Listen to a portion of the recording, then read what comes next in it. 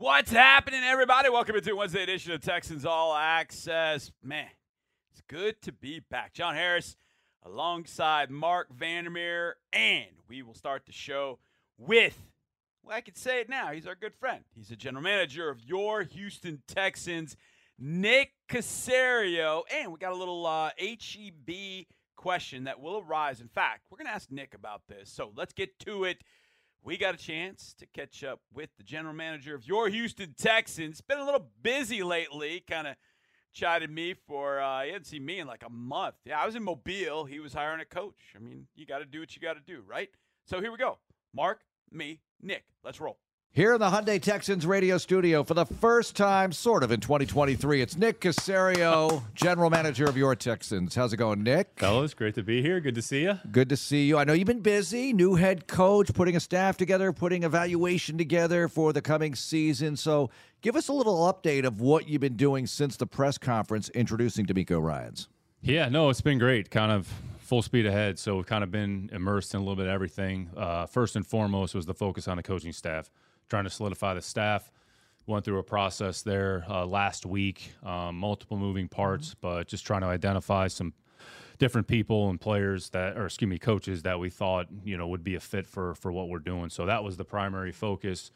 Now that we kind of have, I would say, the majority of the staff in place, we've kind of transitioned to the new staff sort of familiarizing themselves with our team. So to have an understanding of what we have here, both players on the roster and then players that will be free agents, before we transition to looking at players externally in terms of who's going to be available league-wide. So that's kind of the bucket for the coaches. And on the scouting side, we actually have our staff here, college scouting staff here. So we're going through our second round of draft meetings where this is a little bit more granular in terms of the evaluation, where we actually talk about the player, what's the role, what's the vision, what's the grade, how do we see that player, and then earmarking some players that we haven't had the opportunity to visit with in terms of underclassmen. We'll have an interaction with them at the Combine. So that's what the last, call it, 7 to 10 days have entailed. We'll get through the week with our college draft meetings, kind of have an open week next week, which will be for our staffs, coaching staff, and then the following week will be the Combine, and that will entail some other activities as well. So trying to balance everything off, trying to be cognizant of how much we put on a coaching staff. They'll be involved in the evaluation process, but just kind of balancing that all off relative to the work that we've done to this point. I'm sure that's been all fun and such, but I missed you in Mobile, my man. I watched all the tape. Don't worry. I'm sure I got you caught did. up on it. I'm sure you did. So since I wasn't here while that was going on, I was watching from afar, and obviously, didn't have a chance to talk to you about that. Just the decision to bring on DeMeco Ryans, what's that meant to you? How's the relationship between the two of you? And how much did you know DeMeco before this whole process? Yeah, great question. We really didn't know each other all that well. I think we knew of each other. Played against the teams that he was on here, both here in Houston, that we actually played against Philadelphia there at the end when he was on the roster. So it was really more from afar, and the first opportunity to really get to know him a little bit more in detail was when we interviewed him, for the first time. Obviously had an existing relationship with the organization. So let's say a little bit more intimate just from him on a personal level. But when we actually, from a football standpoint, we didn't have that much dialogue or discussion. But I'd say fast forward to where we are now. I mean, it's been awesome the last however many days since he's been here. It's kind of funny. He hasn't stopped because he's gone from end of their season. Then he literally flew out here the next day for our kind of second follow-up interview. Then we named him the head coach. Then he went back to San Fran. Then he came back for the press conference. Then he went home. Now he's been here. And we have multiple discussions on a daily basis. He's actually been in some of our draft meetings, so he's just starting to hear about some of these players for the first time, sort of make some of his notes. He's been really a joy to work with. I have a lot of respect and appreciation for him, both on a personal and professional level. We understand we have a lot of work ahead of us, but he's been great to work with and just try to be a resource and a sounding board and just really us kind of lean on each other a little bit, respect where he's coming from on some things. Well, I have some viewpoints, and we kind of have to blend them together and ultimately into making good decisions for the organization. Nick, good coaches can come from anywhere, but DeMeco was a player. So coaches who have been players at a high level, especially at a leadership position the way he was, what does that mean as they become a head coach? And it feels like just a couple of months ago that he was actually playing this game, yet he's been coaching for a while too. Yeah, there's certainly something to be said for it, and you're starting to see when you look around the league a little bit, it become a little bit more commonplace. I certainly can't reduplicate that when, you're with the player, you're having a dialogue with the player.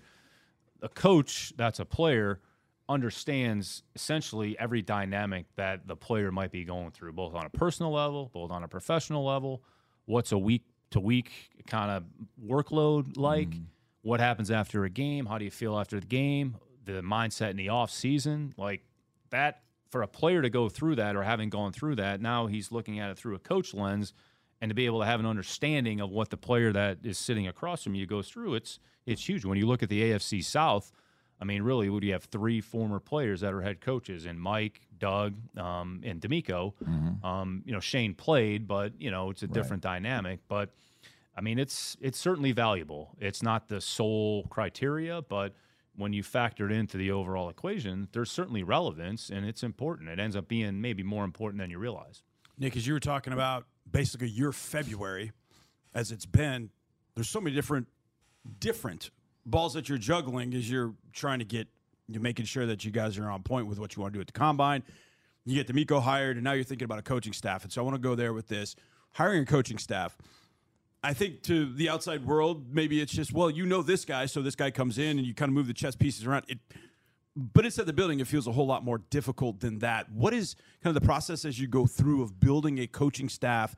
And what's the biggest thing that you look for when you are trying to build that staff? Obviously, D'Amico and what he wants to do, but how difficult does that become to get together how many ever person staff you're going to have?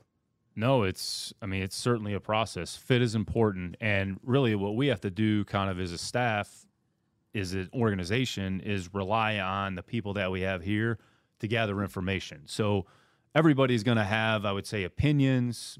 I've worked with such and such a coach. He could be a good coach, a good fit. Well, what's important? What's the criteria? What's important to the head coach? Is the coach available? Is he interested in coming here? Can he actually get out of his contract?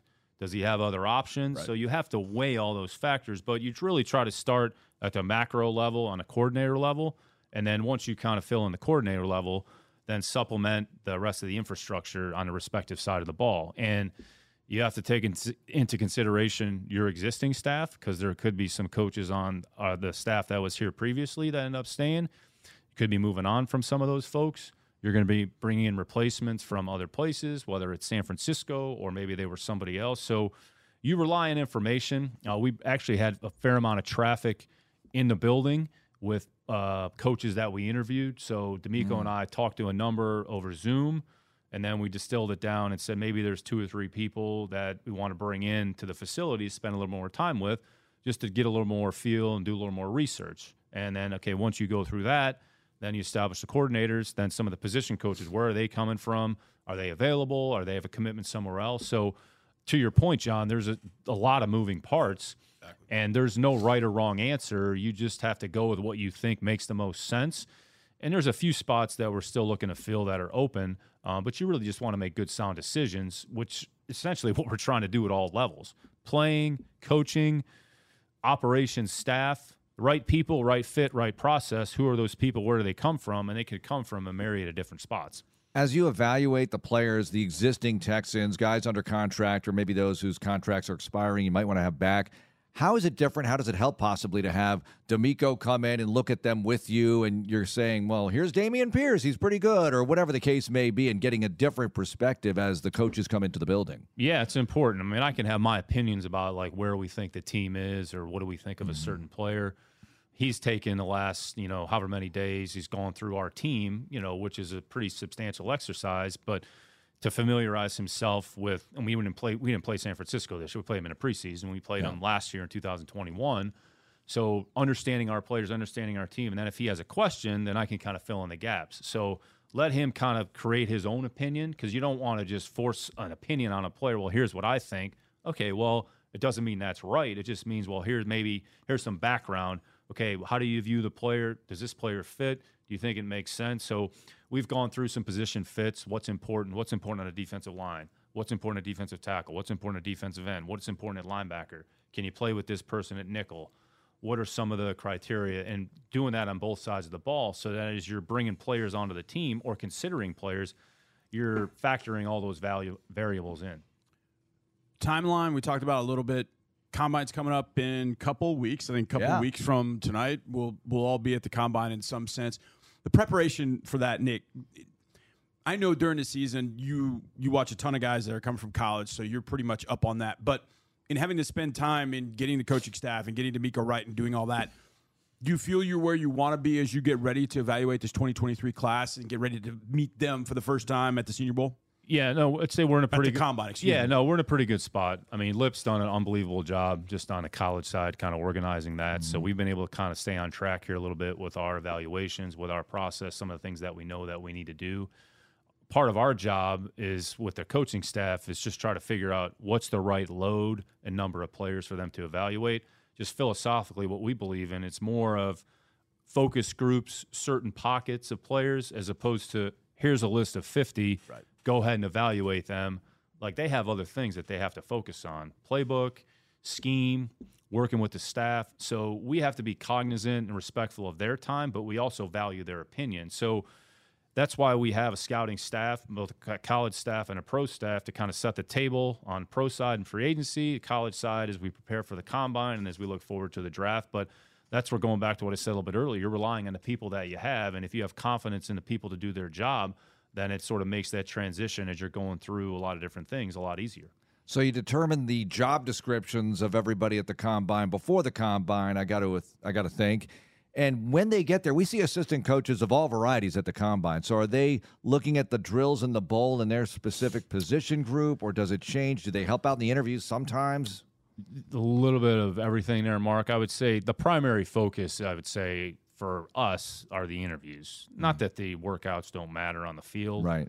But, all right, you just have to be careful about how much stock you actually put into that. But it's a real good opportunity, kind of in a formal setting. You have 15 minutes. Not that you're going to get anything accomplished in 15 minutes, but you have an opportunity to sort of get a feel for a player maybe you hadn't met with, and then the informal interview process, you can do a little bit more of the heavy lifting. So I would say what I'm noticing is more and more teams are taking less and less people and less coaching staffs to the Combine because they're better served to kind of focus on football.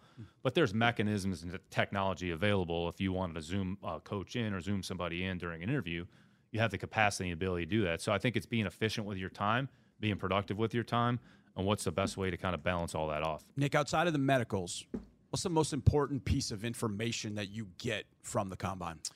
Yeah, it's probably just the interview overall impression, or a starting point of what's, I'd say our focus is going to be mostly on the underclassmen who haven't been available. So no all-star game. You really haven't had an opportunity to interact with them anywhere else. So it's a first opportunity to sit and have a conversation like this. And our approach is to make it really more conversational with the player, not like have them walk in a room with 50 people with a camera and create an environment where like they're not really like, you want to just have a conversation about it. It's not necessarily background related. It's more kind of football related, kind of, how you arrived at this point, maybe what are some of the things you did from a football standpoint, understanding that there's going to be more follow-up work. There's a good chance that we're going to have to do on the majority of the players that we even visit with there. Yeah, I'd do well in that 50 people with a camera interview, by the way. Yeah, you would. Yeah, but conversationally, you do well too. I could probably handle that. It's the playing part where I couldn't thrive. Nick, a lot of people's issue. As we talk about players, and it's the time of year in the media, everybody's talking about these draftable players, and oh my gosh, this guy's so great, or whatever.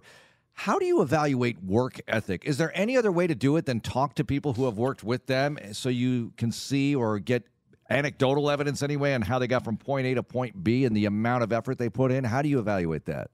Sure, that's a part of it. And then also, have we seen it? So the area scout, when he went into the school, when he watched him practice, when he watched him play, what were his habits? What were some of his mannerisms? Or does what the staff actually says, does that match up with what we actually see? So I think we put the kind of the onus on the area scout or the scout that goes into the school. Don't just rely on what somebody's telling you. If there's something that refutes what they're telling you, like, you have a responsibility to articulate that. So don't just kind of take it at face value, because I would say sometimes, majority of the time it matches up, but there's sometimes they say one thing, we may go out to practice or watch a game and say, wait a minute, like, this doesn't match up. So then it forces you to do a deeper dive. So the most important thing is to get the right information so that we can make an accurate assessment. And then in the end, we have to say, here's what we think we are inheriting when he comes in the building. Here are the things that we're going to have to improve or work on to get the player to a point where he can perform at a good level for our team. So you're going to tell us right now you're drafting at 2 and 12? Exactly. Is that going to happen? Exactly. We have plenty of time to talk about that. Yeah, I would imagine. You mentioned something about information, and you maybe kind of answered it. Is there such a thing as too much information? Too much information. Not all information is good information. So we take in and consume a lot of information. I would say I like to take in a lot of information and then just kind of crystallize it into all right, what's the bottom line? So whether it's character background, player reports, analytical studies, medical information, I like to consume a lot of information, but you don't want to, in the end, you have to make a decision. Sure. And you just have to at some point say, all right, here's what we're comfortable with.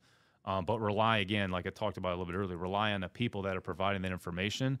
I mean, our staff does an unbelievable job, I would say, of really drilling down and then doing follow-up work. I'd say between now and the draft, the area scouts have already put in a lot of work. Now it's going to be kind of, let's just go back one more time. Let's make sure, okay, this coach had this to say about this player. All right, we've had interaction at the All-Star game. There's something different. Hey, let's go back. Maybe we got to talk to his high school coach one more time. Hey, you know what? Had a question about something. What's your interpretation? So that's where you want to continue to drill down. Now, once you have a clear picture, put that to bed, and then let's move on. So I think that's where you have to be able to draw the line somewhere, not just keep going back on a player when you start to know what the answer is. All right, somewhere in this building there's a draft board, and I promise I won't go snooping around looking for Probably it. digitally. It's not like on a sheet of paper anymore. It's not a big somewhere. chalkboard. No chalk. No chalk. No, definitely no chalk. Is there a free agent board, a potential free agent board? Like, these are the guys that we're interested in. Obviously, you can't get them all, and who knows what factors into that, but how does that work? Yeah, it's the same idea. I would say the numbers are probably a little bit less because at some point you have to factor in the market and the finances and look at the level of commitment that you're going to make and how many players you can actually commit to at a certain level, figure out where you are financially. I would say, we certainly have a little bit of flexibility in terms of free agency, but okay, it's one player at said cost versus 2 or 3 players at a different cost. What's the best thing for our team? Ultimately, we're going to do what we feel is in the best interest of our team. So the numbers are probably, you're just dealing with a smaller pool than you are you're going from, 150 to 200 during the fall in the draft to whatever your number is that you would actually draft. So the free agent process is similar. Realistically, you're not talking about maybe more than 25, 30 players in the end. Mm-hmm. I would imagine, this is just me reading into this, that as a GM, when you hear people say, well, they have cap space, that's got to be one of the worst things to hear because everybody expects, well, you have cap space, you got to go spend. And yet you have so many different things that I don't think people are taking into account. You got the rookie class.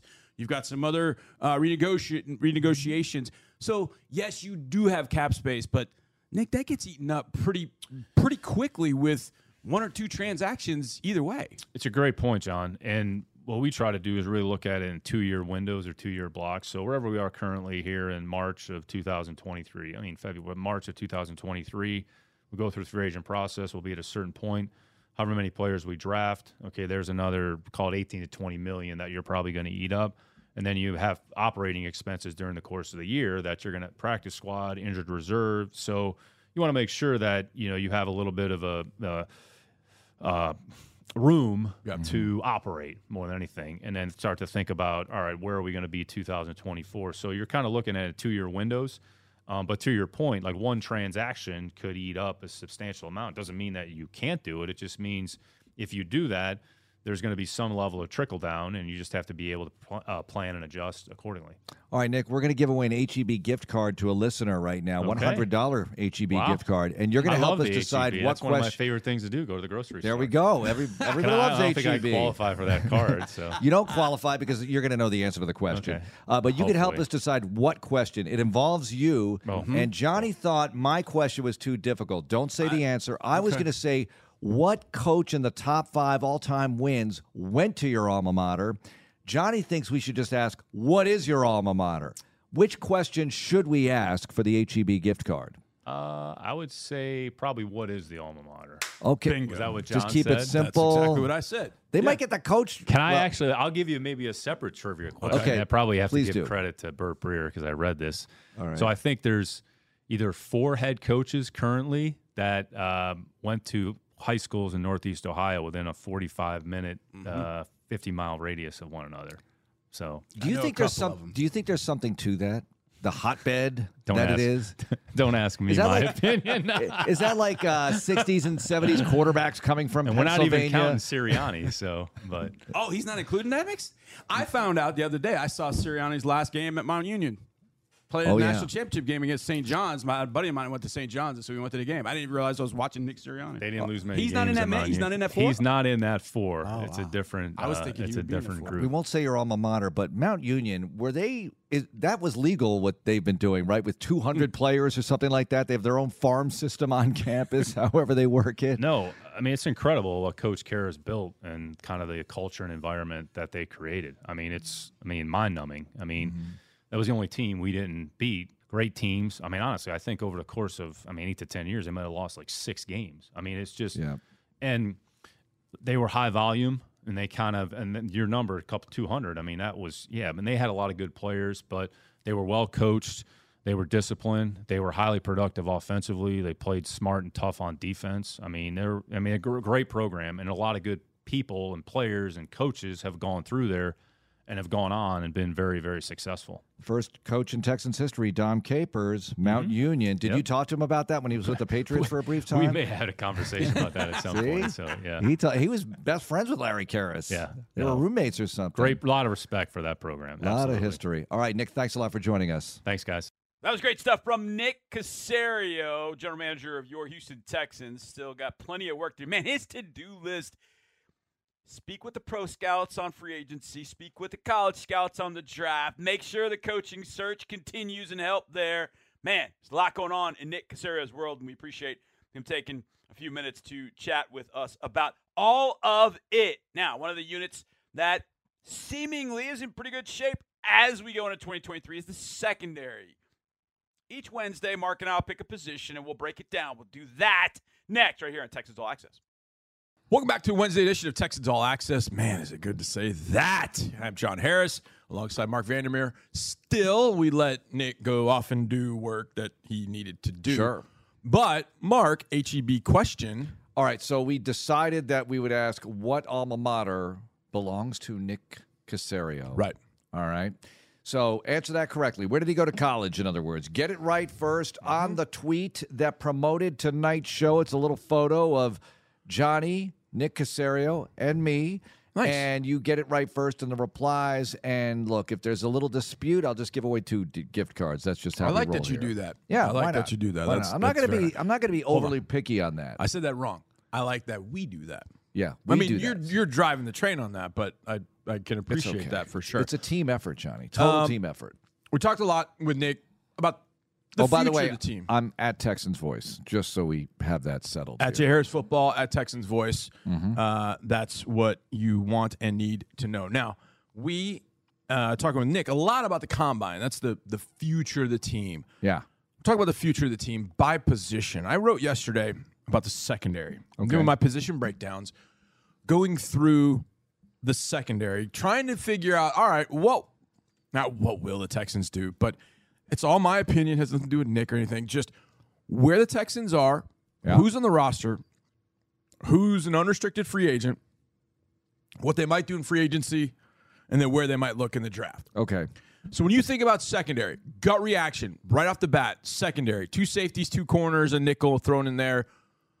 What's your read, just gut reaction to what's available or what this secondary will look like in 2023? Just so you know, here's the breakdown of who's back. Who's definitely back, at least as far as we As stand far as now. we know right now. Yeah. Steven Nelson, Jalen Petrie, Derek Stingley, Desmond King, Eric Murray, Kobe Francis, Graylin Arnold. Also, Nick added 2 defensive backs, D'Angelo Ross and Kadar Holman. They signed reserve contracts, so they're on board as well. So, free agents in the back end, Jonathan Owens, Trayvon Smith, MJ Stewart, Tav Thomas. That's what we know right now as it sits. Okay, Your gut reaction to where the secondary is and what you think the offseason might bring to the secondary. so J.O.'s going to be a free agent. How's this going to go in the Biles household? That's what I want to know. If he's not back, is she still going to be friends with us? It's a business. She knows this. I mean, she's She from knows Houston, this. right? So Yeah. I would think. And look, if he gets more money elsewhere, that's a business decision for Right. him to. And he would have gotten that money by having the opportunity to play here last year. Yeah, so it's all good for everybody, but we'll see how that goes. But I think obviously him being a free agent, you have to look there first, Johnny, because I do like the combination of Stingley and Nelson. And do they add? You said Dez is back, Dez is right? back, too. Dez is still under contract, and Dez is a valuable player for this team. I have a theory.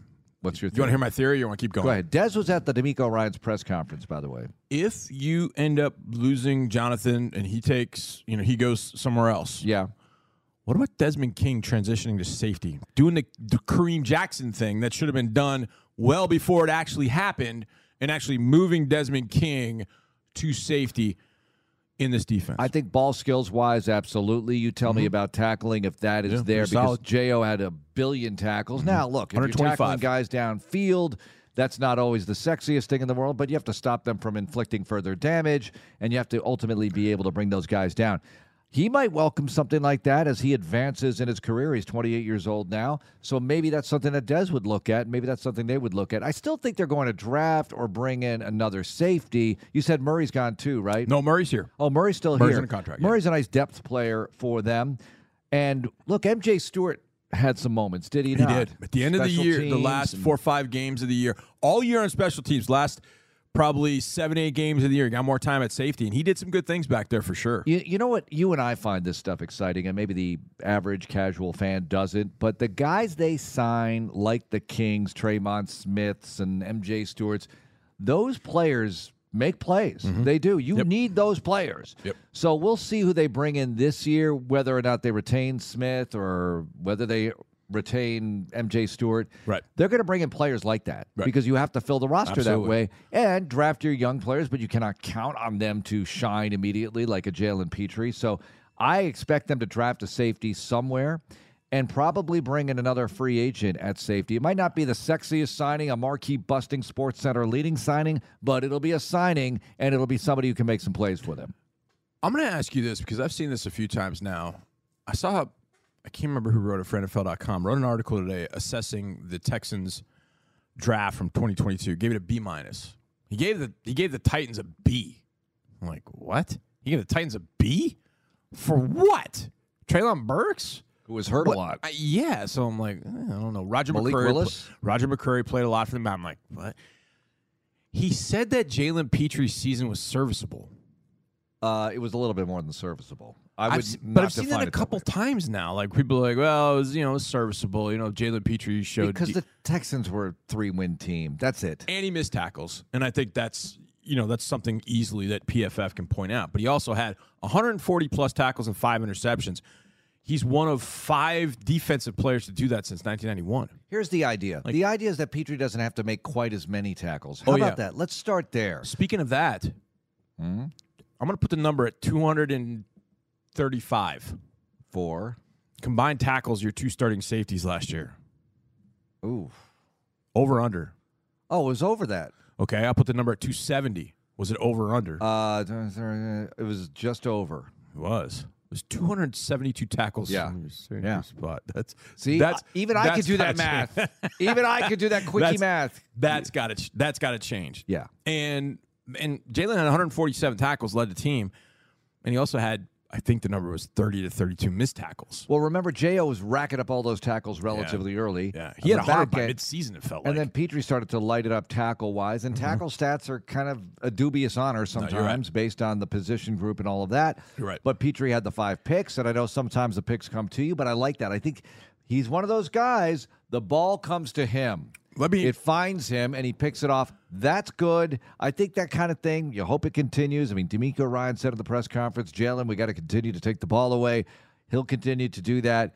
I think they'll look to get as good as possible through the draft at that particular position. But I wouldn't be surprised if it's those 3 guys plus a new safety, probably not a draft pick, probably a veteran. Maybe they move King. Maybe they find somebody else to play that spot, and a draft choice could possibly work his way in. And as we know, it's not just about 4 DBs. It's about the 800 guys that are going to roll through there. Okay, so I'm going to throw this, not really a caveat, but just this.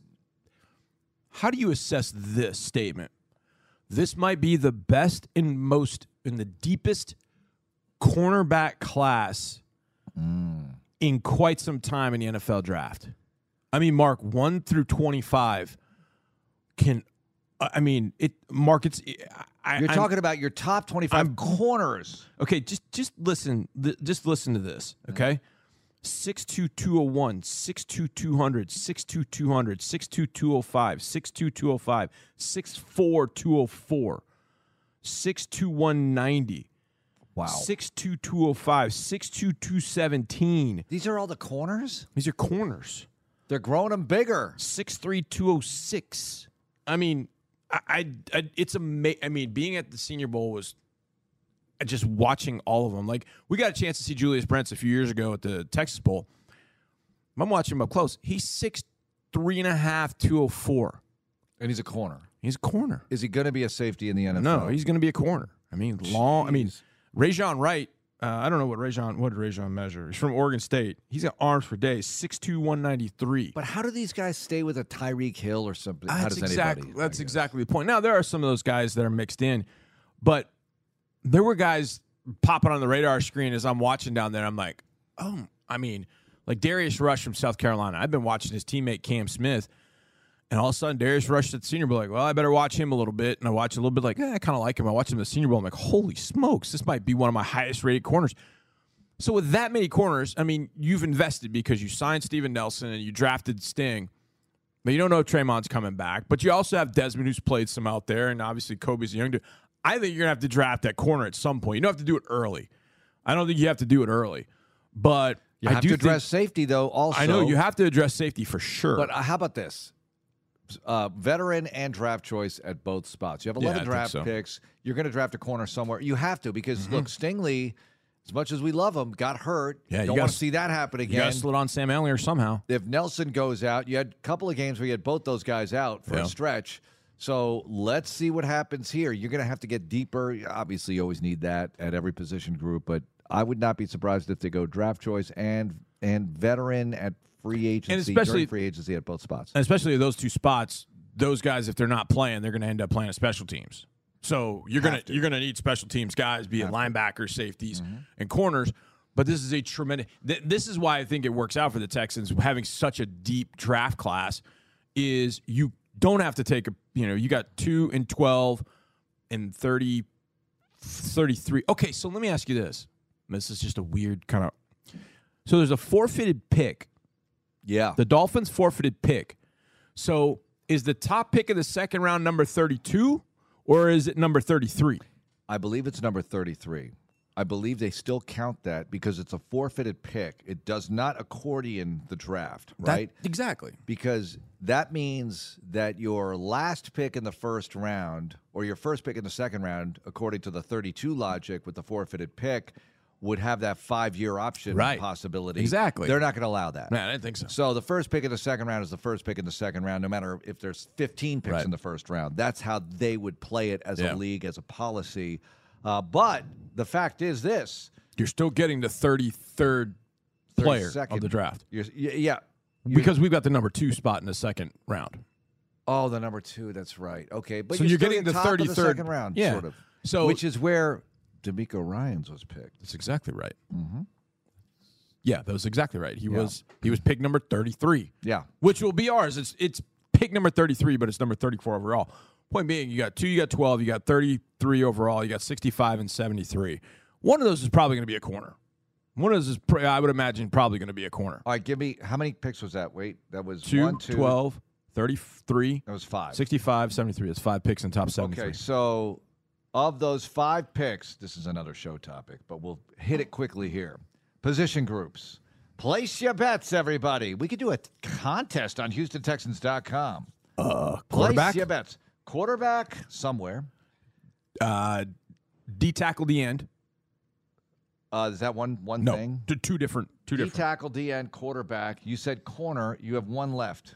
Who is it? You gotta have a Receiver. No, you've got to have some sort of ball carrying weapon.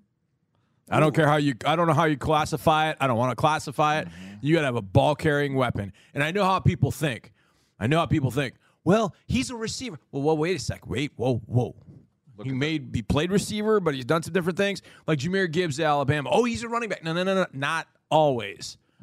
So somebody like that. I don't care. I don't care. Maybe it's a true receiver. Oh, man, I watched a Nico Collins clone last night. Oh, I mean, he is From Nico where? Collins to a T. From where? Tennessee. Cedric Tillman. Oh, I mean, yeah. He is Nico Collins. I'm watching going, holy cow, that's Nico. Wait, did he have the huge game against Alabama? No, that's Jalen Hyatt. Oh. That's Will Fuller. Wait, is he coming out? I like speaking Texansese. Yeah, no, it's good. It's like good. translating. Thank It's nice. No, it's like I need the comp. Yeah, Jalen Hyatt is Will Fuller. It's amazing to watch on film and watch the receivers run their routes and how they're moving. And then you see Jalen Hyatt. It looks like he's been put in like fast forward motion. You know what Fuller was? He was a super expensive, souped-up sports car that was in the shop a lot. Yes, exactly. Because that's what happens to the fine Italian sports cars. Yeah. They get one. There's one little. It's just off. It's not right. Just a little. Just not a little. right. But when it's on, baby, there's nothing. And better. it's got to be an offensive weapon. I don't care how you classify it. Wait, is Hyatt coming out? Oh yeah, he's in. All right. So he's in. He's Will Fuller. He's in. He's top half of the first He was the round. easiest comp I had. Player the comp. Biletnikoff Award winner. Will Fuller. Oh yeah, he can fly. All right. He can jet. I'm And he's gonna got go good ball skills too. I'm not going to name the order now, but quarterback, receiver, corner, defensive. Can I say defensive lineman? We're running a 4-3, That's right? fine. That's fine. Defensive Defensive lineman. lineman. Because look, if you draft Jalen Carter, you're not drafting. We need help in the interior. Okay, fine. You need help in the interior, but you're drafting him to wreck the game. Game wrecker. Wherever the position is in the front seven, I want somebody to destroy the backfield. Jalen Carter will do that. There's no doubt. I probably need to take that back about corner because I forgot. We need to find the middle of the offensive line. We need a center. Now, again, there's free agent money that you can use, and maybe you end up finding a center that way. I don't love the center class, but you gotta have the center position. This leads me into the next show topic, which is more likely to happen. We'll do this tomorrow. All right, we'll do that tomorrow. Absolutely. Like trade up or trade down from 12. More likely to happen. That will be on the agenda, Johnny. I'm gonna go ask Nick right now. By the way, go ask Nick, what are you doing? Like I did earlier. He wouldn't tell me, but maybe he'll tell me in private, and then I'll share it on the radio. Maybe not. I'm kidding, Nick. I'm kidding. Now, what I'm not kidding about was yesterday was Valentine's Day, and that's all about love. Drew Doherty and I talked about what we love next on Texas All Access. What's up, everybody? Welcome back to this final segment of a Wednesday edition of Texans All Access. I'm your host, John Harris, football analyst, sideline reporter, and one half of the In the Lab podcast duo, my man Drew Doherty. Now, we recorded this on Valentine's Day, and so the word love was brought to the forefront. What do we love about the Texans, etc.? Well, Drew and I handled that here. Well, at least a little bit of it here. Take a listen. Let's lead off with DeMeco Ryans being the head coach after being the captain here. Here's one fun little fact I love about DeMeco Ryans that I heard the first year I was here. DeMeco Ryans hit so hard and hit so much that dang near after every single game, they had to replace his face mask because he was bending his face mask. That's so, Mike Singletary-esque. I mean, I don't think that gets out there these days. I think the technology's improved maybe, but DeMeco Ryans, that's the type of guy, all you kiddos out here that never got to see him play, that's the type of guy he was. Yeah. I mean, he just gobbled up tackles. He was the defensive player of the year in the SEC his final year at Alabama in 2005. Yeah. Really good team. They won 9 games. They were undefeated into November before a couple stumbles there, which happens in the SEC. But I love that a guy who had his face mask get bent, and I love saying get bent, and there's an energy in the building, man. There's an energy in the building that I love, John. Having a bent face mask, you know the force it takes? A lot. I hit people as hard as I possibly could when I could. I never bent my face mask except for the one time where I got up and I was like, I don't know what just happened. I hit Juan Kemp from Maid Creek. Go Rams. And he ended up going to Michigan. That dude, he was like 6'1", 210, and I hit him with everything I had in a playoff game. And I got up, and my 2 bars were, I was like, wow.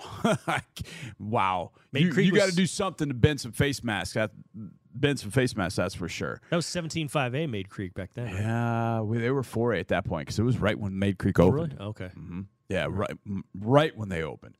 Yeah, I think it's loving having D'Amico around here. I have a question real fast. Mm-hmm. Will you call him Cap or Coach? It's an odd question, but I've kind of been debating because I've always said this. Every single coach that I come across is coach to me. Yeah. Always and forevermore. Especially if you coached me, you always be coach. I will never it was hard for me to call Jim Bernhardt Jimmy. Like right. I had a hard time doing that. He was always coach. So I think he's going to be coach to me. I think Probably he will be so. coach. Yeah, I always called him D'Amico. I always called Cushing Brian. Yeah. And everybody calls him Cush. Yeah. I always just called him Brian. Yeah, Brian. So I was kind of like a weirdo in that regard. But I'll probably call him Coach, when I see him. So, yeah, I'm in love with the D'Amico hire for sure. I think that's really cool. I don't know if this has been announced, but it's been out there. There have been a lot of sources saying this one. So I'm going to go with it. Okay. I love the fact that Gerard Johnson's here. Yeah. Gerard Johnson, great at quarterback. Played at Humble High School. Don't pronounce the H. It's silent. Mm-hmm. We're not humble here. We're Nope. humble. And timeout. You want to know one of my pet peeves? You want to know one thing I don't love is when you get an award, not you, John Harris, but when people get awards or get honored. Yeah. And they get up and they say, I'm just so humbled by this or humbled by it. No, you're not humbled by it. You're flattered by it. right. You're not humbled because humbled means you've had your legs chopped out from under you and you've been taken down a rung or two. So Right. stop saying Right. you're humbled if you get Right. something. If something nice happens to you. Honored. Yes, you're honored. It's a great. I am Honored. showing. I Flattered. hope to show my humility in accepting this award. That's a good term. That would be okay. Gerard went to Humble, and then he went to Texas A&M. I thought the end of his career at Texas A&M was unfortunate because of the arm issue. He ended up having an injury, and then he went to league and he bounced around. He saw a lot of different teams and organizations, and I got to know him around 2016, 2017, I think. And he actually. I went to do a game at Sam, and they said, "Oh yeah, Gerard's on the sideline." I'm like, "Gerard?" I'm like, "Yeah, Gerard Johnson." I'm like, "What? How the hell is Gerard down there and I'm up here?" And so I talked to him a bunch that day, and he's like, I'm just trying to kind of figure it out, man. Just trying to figure out what I want to do, how I want to go about it. And it was the next year that he ended up getting a fellowship up with the Indianapolis Colts. We got a lot more to that podcast. Go check it out at HoustonTexans.com, wherever you get your podcasts. And can't wait to see Gerard officially named very, very soon. And a big thanks to Gerard, obviously, to Drew, to Mark, and, of course, to Nick Cassari. To all you for listening. We'll see you tomorrow, everybody. And as always, go Texans.